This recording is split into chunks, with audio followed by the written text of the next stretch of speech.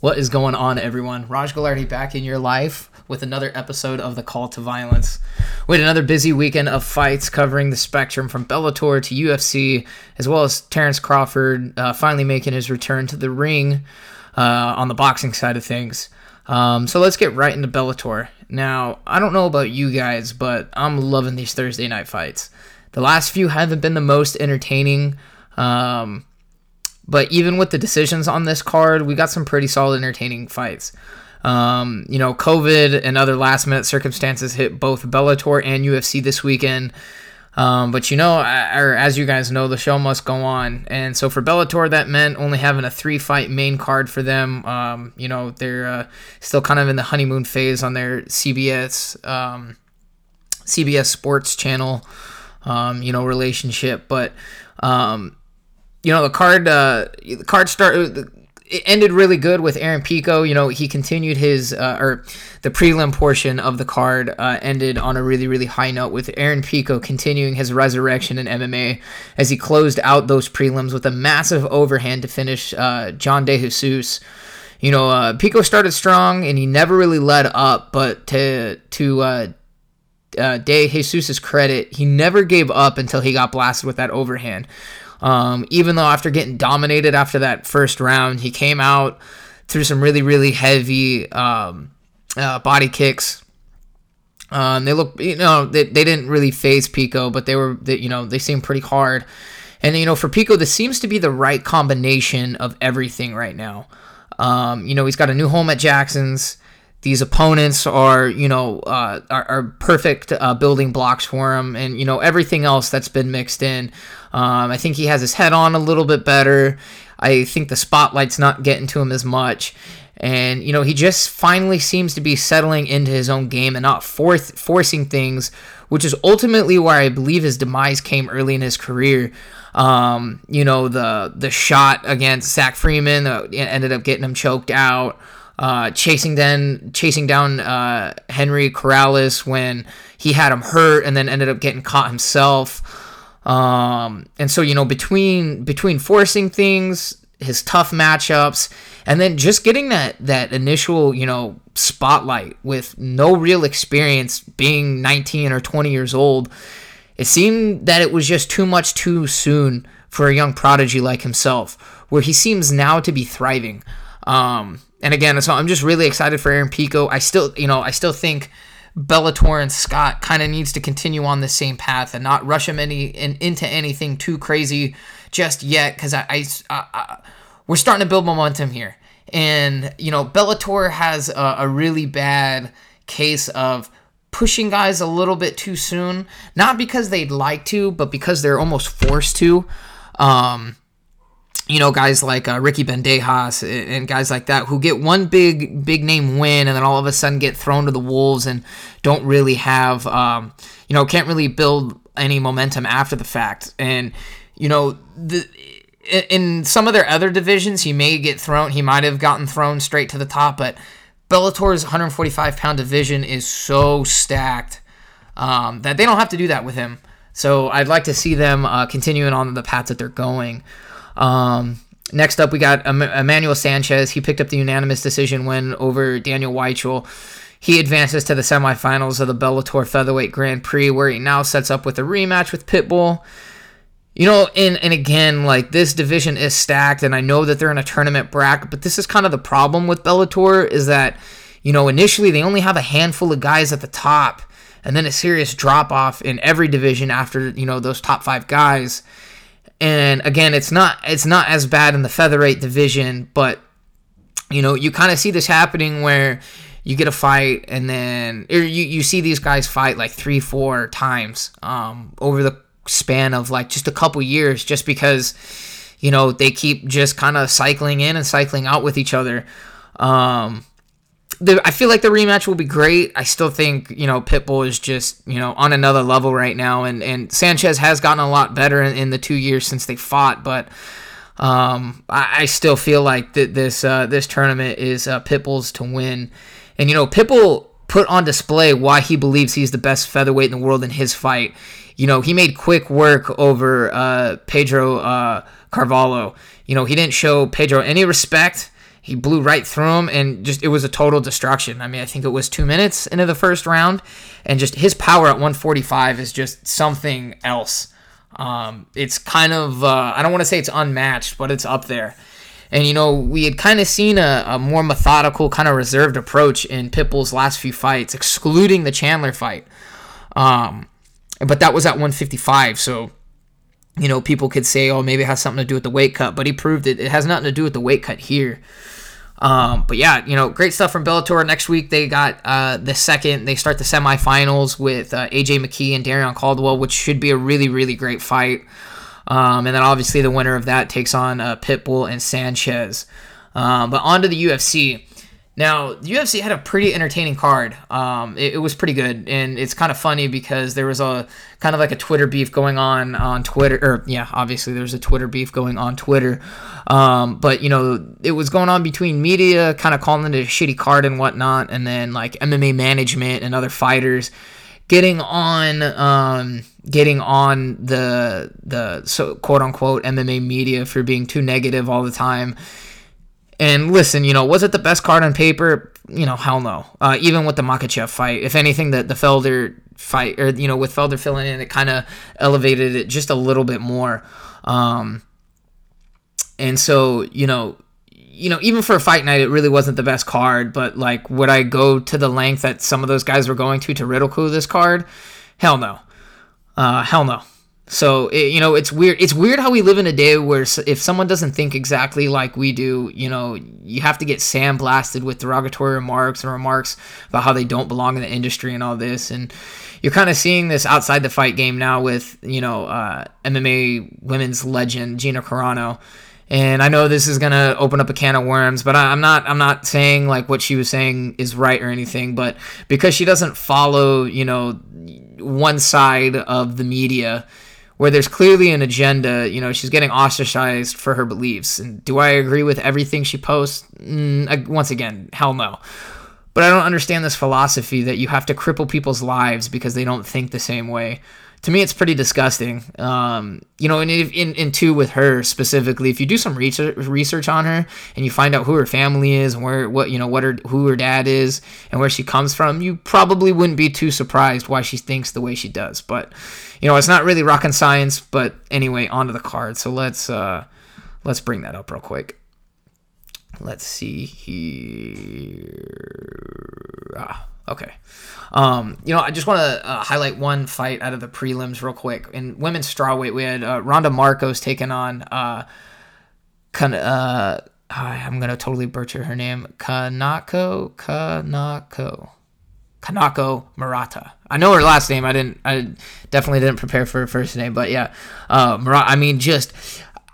It was tough watching this fight because I always root for Ronda Marcos because she never gets any breaks. She's one of those fighters who just, I'm trying to think. There's a million people you could, a million fighters you could say who's like her equivalent on the male side. You could say RDA just because of his resume, but RDA has gotten over and he was a champion where Ronda's not even close to that.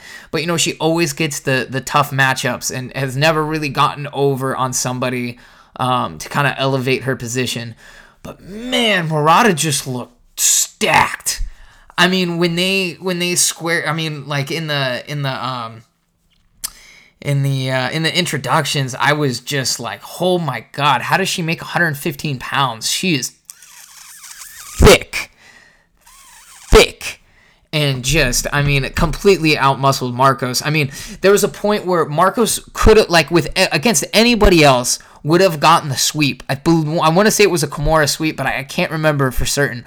But she's on one foot, literally on her toes, on the balls of her, on one foot, and is just pushing with everything she can. And Murata just would not give her base away and ends up,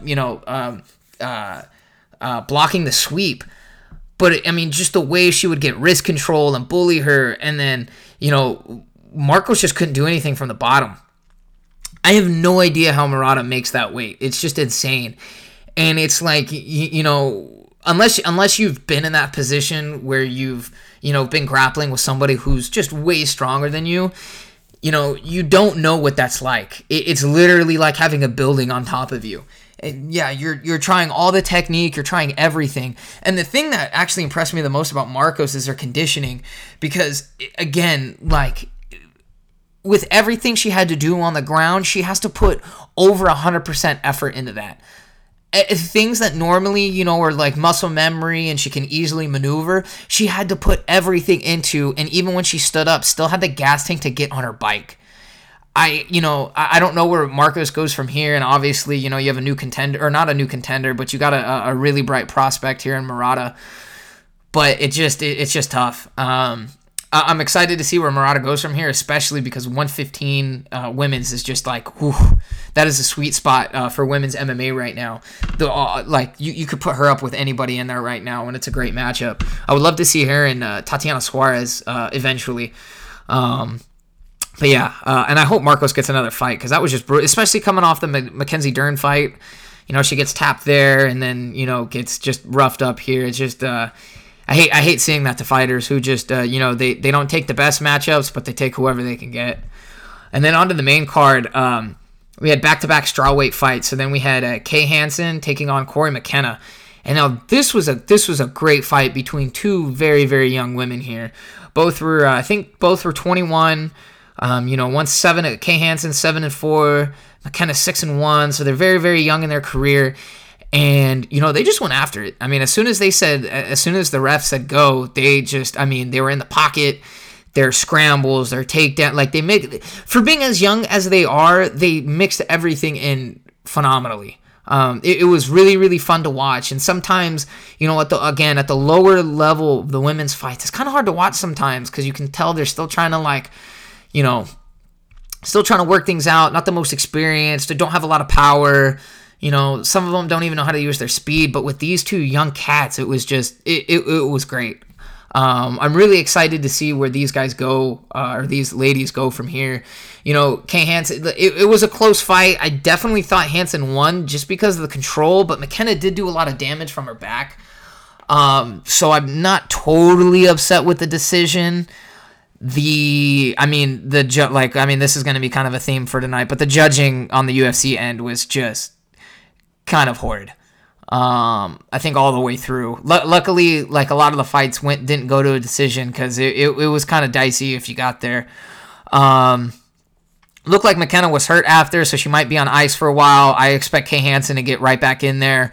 Neither guy or neither woman, jumps too high or falls too low. So I expect these ladies to face each other again, if not once, probably a couple times. And I expect to see them at the higher end of this division a few years down the road. Brendan Allen taking on Sean Strickland at a 195-pound catchweight fight. Sean Strickland coming in off of a 2 weeks ago took on, was it Jack Marshman at 185, and now is taking Brendan Allen on a 14 days notice. And sometimes that's really good and sometimes that's really bad. And, I didn't really get the odds going into this. They had Brendan Allen as not a huge favorite, but a slight one. But I thought Strickland's striking would be too much for Allen, and it ended up being that way. Brendan Allen has all the potential. He's a young kid. He's got good striking, got good ground. Like, he's got it all, but, his defense just really hasn't been there, and it was really evident with Strickland. He made it a gunfight, but Strickland just kept putting it on him. And like Bisping was saying on the broadcast, he wasn't putting everything into those shots, but he was just letting his punches go. And, eventually those add up, and it just wore on Allen. And then, that 1-2 down the middle, and then he followed up with that left hook. It was beautiful. Beautiful stuff from Strickland. I'm sure he's going to want to take some time in between his next fight now, just because of, he even alluded to it in the post-fight press conference. His cardio wasn't there, and it was kind of making him worried. So I think he'll take some time off, but that's definitely a contender at 185 right now. And what's crazy is he had to take 2 years off because of his motorcycle injury. But almost, I'm not saying it's the same thing as Jorge Masvidal, but if you look at Strickland's resume beforehand, a lot of close fights, a lot of close decisions, and if you go watch those fights, kind of on his back foot, kind of a counter striker, always on his bike, circling, moving, and now he just bites down on his mouthpiece, and he's not reckless in the pocket, but is way, way, way more comfortable in that pocket and way more confident in his striking.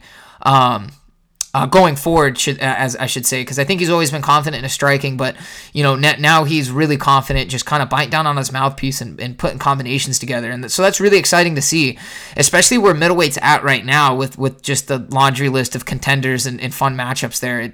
That's going to be really fun to see where he goes. And then me, guys, I hate when they throw flyweight fights. In this case, a women's strawweight fight that doesn't have a lot of juice on it. And it was just like, it wasn't the worst fight, but it was just, it was scrappy, but it kind of put, I always say it slows the momentum down of a good card. We had Kay Hansen, Corey McKenna go to war, Brendan Allen, Sean Strickland, they went to war. And these women went to war, but it just didn't have the same impact as those first two fights. And it, it kind of holds the momentum of the whole card. But, Ashley Yoder gets the win. It's kind of a weird fight for any of you Phoenix natives. They kind of reminded me of two homeless crackheads, living under the 101 as you're pulling off or getting onto it. It's probably me, and I'm going to get a lot of hate for that, but it is what it is. Next up, we had Abdul Razak Al Hassan taking on Chaos Williams. Chaos Williams just blasting him in 30 seconds. The timing on his right hand, I believe he was checking a kick. Or Abdul Hassan threw a kick and he just timed it perfectly right down the middle. It was beautiful. Just timing and everything was great. There's not much to say about it. I think that's 2 quick wins for him. So you got, this is another exciting welterweight contender up in there. He's still kind of young, so I think, still kind of get the, outside the top 15 at welterweight. And it was kind of funny because in the post-fight interview with Michael Bisping, I want to say Williams alluded to something about 1779 being on his mouthpiece and how the British didn't like that too much or whatever, and Bisping kind of just brushed it off, and it kind of shows you like Bisping's maturity, because I'm sure like a few years ago he would have said something else, but I just think it's kind of funny because if like you think that's really gonna hurt some English dude's feelings, something that happened over fucking like 300 years ago now, like come on, who cares? Or not, I guess not 300 years ago because it's not 2076, but yeah, you get what I'm saying. I thought that was kind of a funny moment. And then the main event, we had Paul Felder coming in on super short notice to take on Rafael dos Anjos, who's returning back to 155. Also, this is Paul Felder coming back from I don't want to say a retirement, but a hiatus. And now, I just real quick, I want to say, this show is called The Call to Violence, and I've talked about this before, but again, I love the term I love the phrase call to violence, because again, I believe that's what all of these guys, that's what they have to do. They have to answer that call, and what that means is whether they, however they may be feeling the day of the fight, however their training is, they have to put themselves in a mindset to take damage and to give damage. And for people who don't compete in combat sports at all, grappling's one thing that's a little bit different, but when it comes to physically, harming somebody with your fists or your legs or your feet or whatever it is, that's not natural. It's not natural to want to hurt somebody and to put somebody through physical pain, and so you have to really put your mindset in a dark place, and that's what these guys do. That's what these guys have to do every time.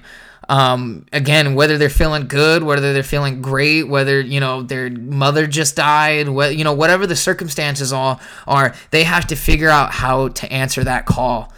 And, both of these guys, in RDA and Paul Felder, they get the award for answering that call this week. Paul Felder, didn't really want to return to fighting.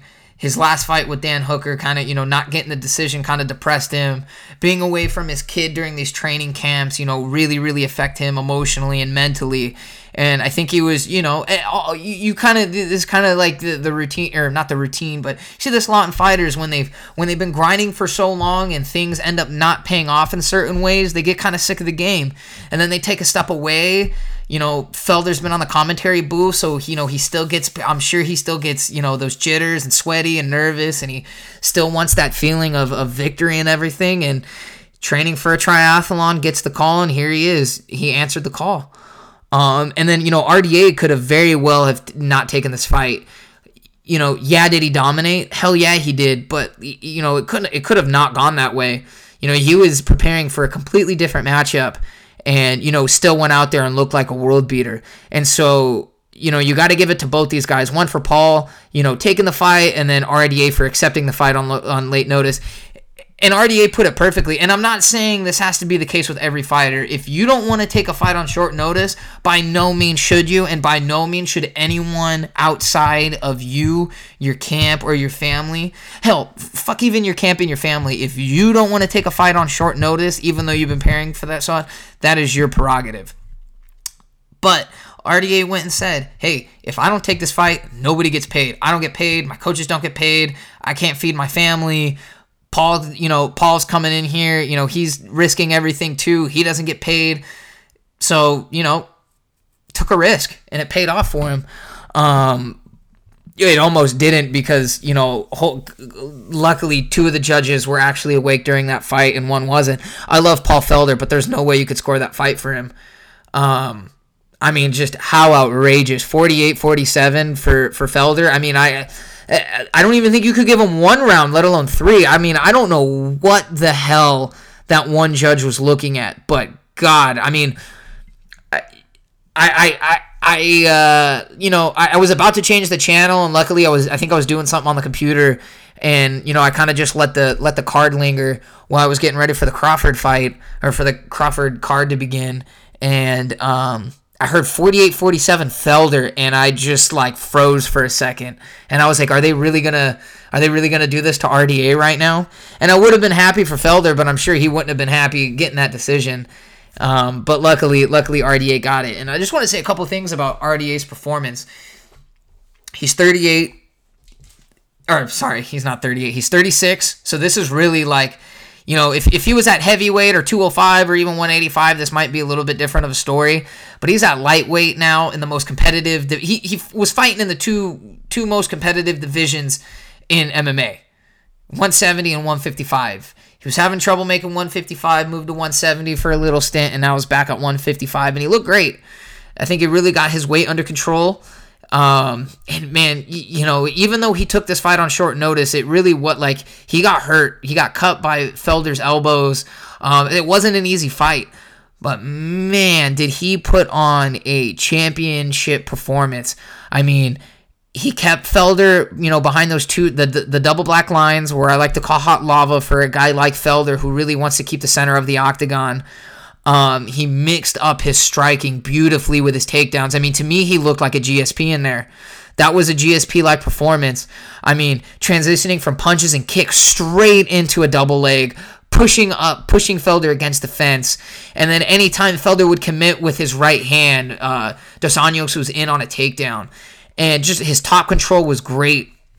And, jumping back to Felder for a second, if Felder wanted to take a...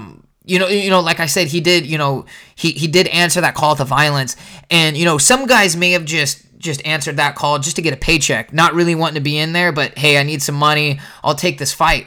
But that wasn't Felder's agenda, and why I'm saying he really answered that call, because, like he even said, that arm triangle attempt was super tight. He could have given up there. There was plenty of times when Dos Anjos was on top, he could have given up his back and, just let him choke him out and took the easy way out, grabbed his check and went home, right? No, he sat there and went all 5 rounds. And, and even in those last few rounds, really stood his ground in the center of the octagon. So this was a really great fight for both guys. And it just propels 155. It just makes that division so much deeper now. Paul Felder's returning. Dos Anjos is back in the mix. And it's just man, where do you cram these guys at 155? It's just insane how fucking stacked that division is. And to me, this just goes to show I know they're never going to do it, and I know I've already pleaded my case with this, but a 155-pound tournament just would be just amazing right now. It would be amazing. Again, You could do it. You could separate them on 2 cards, or you do it all on 1 card. I don't know. You could do it all on 1 card, so if people fall out to COVID or injury, you just kind of fill in the blanks there, right? Or 2 cards, you could do the same. I just feel like, man, just like look at the depth here.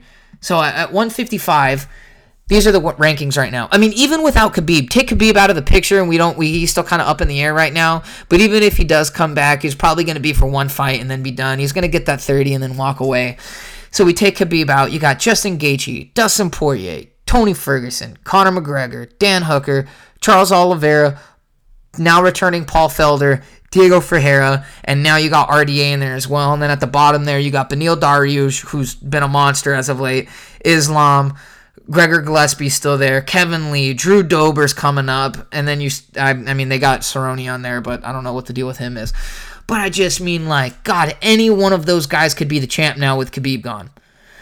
14 could fight 1 and be the champ. You never know. You never know. And so I was kind of thinking about this and, like, what would be my 8-man tournament? And a couple of these are kind of already established, so I just kind of put them in there. And so one half of the bracket, you could have Dustin Conor, since that already seems to be like what's going to happen. And if it's not Dustin Conor, it's going to be Conor and Justin. So take that for what it is. And then it kind of seems like, at the end of the year, early next year, you're going to get Tony and Chandler. But what about if you did Dustin Conor? And now hear me out. I know these guys already fought, but I feel like these guys are similar in their careers right now. And I think it would really kind of edge out who's next in line. So you do Dustin and Conor, and then on the same side of the bracket, you do Tony and RDA 2. Right? And now I know Tony and Chandler sounds amazing, but listen, on the other side of the bracket, you do Justin and Michael Chandler, and then on the bottom half of that, you do Dan Hooker and Charles Oliveira, kind of as at the bottom end of, the bracket, kind of more as like a reserve fight. But man, because then, look at it this way. Then that way, Justin is either fighting Dan Hooker, great fight, or Charles Oliveira, a dangerous good fight, especially with Justin now kind of getting exposed a little bit on the ground. And I know a lot of you are saying like, oh, well, it was Khabib who exposed him. But, dude, Charles Oliveira is no slouch on the ground. If Khabib can take advantage of that, of Justin Gaethje on the ground, Oliveira could slice through him like butter as well. Like a hot knife through butter, to say. I think Joe Rogan's used that before. But anyways, and then same thing, Chandler versus Hooker or Oliveira, great fights. And then, you go on from there. So to me, Dustin versus Conor, Tony versus RDA. Then that way you could get either get the RDA Conor fight, or you get Dustin and RDA, or Dustin and just the possibilities here are endless, and they're all great fights. Nobody loses. So that would kind of be my my tournament bracket. And I feel like it would be so easy. The promo starts. It's a flashback to UFC, the first 4 UFCs with the tournament. All of a sudden, and then it says, UFC getting back to their roots. You kind of go over the years, and for the first time since yada yada, we do a tournament, and whatever the case is. I just feel like that would be so easy to promote, and just I don't think it's as hard as people would think it is. And then this weekend we got UFC 255. I'm not going to do a breakdown right now, but it's a pretty decent card besides it being on pay-per-view. So your boy over here is definitely going to stream it like the rest of the fight fans here. But you got some really good fights on there. But closing out this week, we had finally had Terrence Crawford making his return on to Top Rank on ESPN, taking on Kell Brook.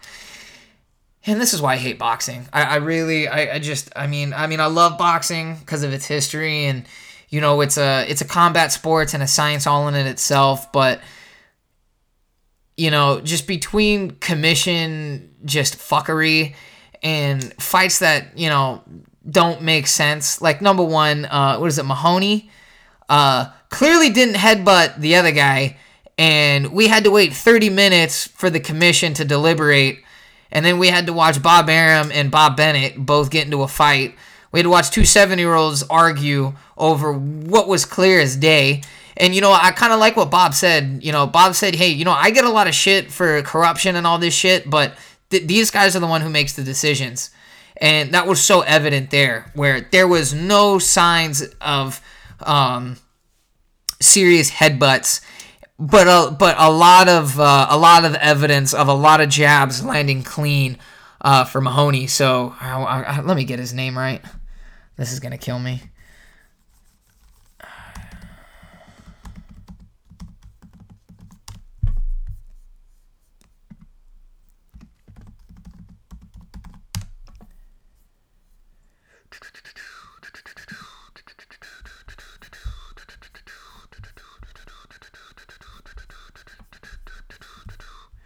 My bad, guys. 1 second.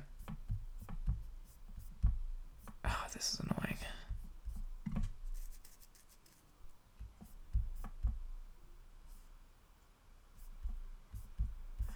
All right, I can't find it, but they screwed that kid. They totally screwed that kid. And, oh, wait, is it right here? Let me see. Okay, shut the fuck up. Where is the fight? Maloney. Yeah, okay, so, Maloney. But yeah, and I mean, like, the fight went to the second round or something, and then they took 3 minutes to deliberate. Like, clearly there was an agenda, and they screwed one kid. So, you know, to sit there through that, have to watch all of that, and then go on to the Terrence Crawford Kell Brook fight, which nobody really wanted to see. I know Timothy Bradley was on there like, if you think this isn't a real fight, then you don't know shit about boxing. But clearly I know something, because I figured it would go like this. I mean, Kell Brook's no slouch, but I mean, this is a problem in boxing. Like, these guys are in their primes now. Like, there's no need to keep pumping these guys up. Like, what are you waiting for? What are you waiting for? There's only one. Okay, let's just say COVID had something to do with this, and you needed to have a fight just because whatever the circumstances were. You're doing that. Errol Spence is taking on Danny Garcia December 5th, which is no pushover for Errol Spence. Is that the fight that should be made? No. But you know what? It is what it is. Danny Garcia is no slouch. That dude always comes to fight. He's tough. He's got knockout power. He's got a great chin. That is a really, really great fight and a really tough fight for Spence. But if Spence gets past that, if you guys don't do Crawford versus Spence, I don't know what else there is to do. 147 is the best division in boxing, and none of those top guys fight each other. It's fucking ridiculous. I don't want to hear any bullshit about Crawford fighting Pacquiao or anything like that. It's either Spence for me or go home. That's it.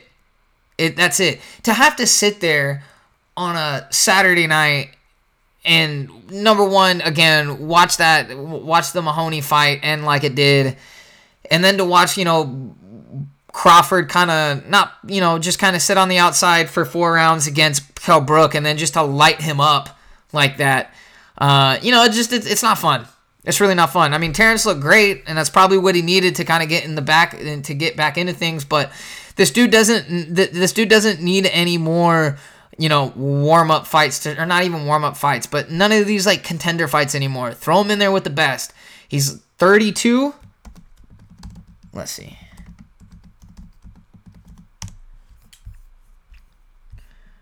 Let's see.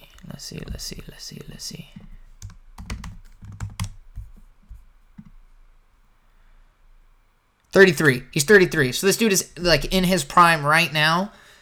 And I'm sorry, guys, but like if he's not a pay-per-view star at this point, he's never going to be. And he'll never get there unless you put him in there against the fighters who garner the pay-per-view price, like a Spence.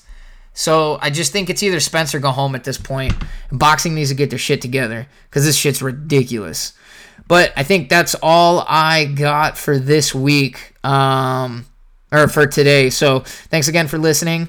Keep your phone handy for the next call to violence. Thanks again, guys.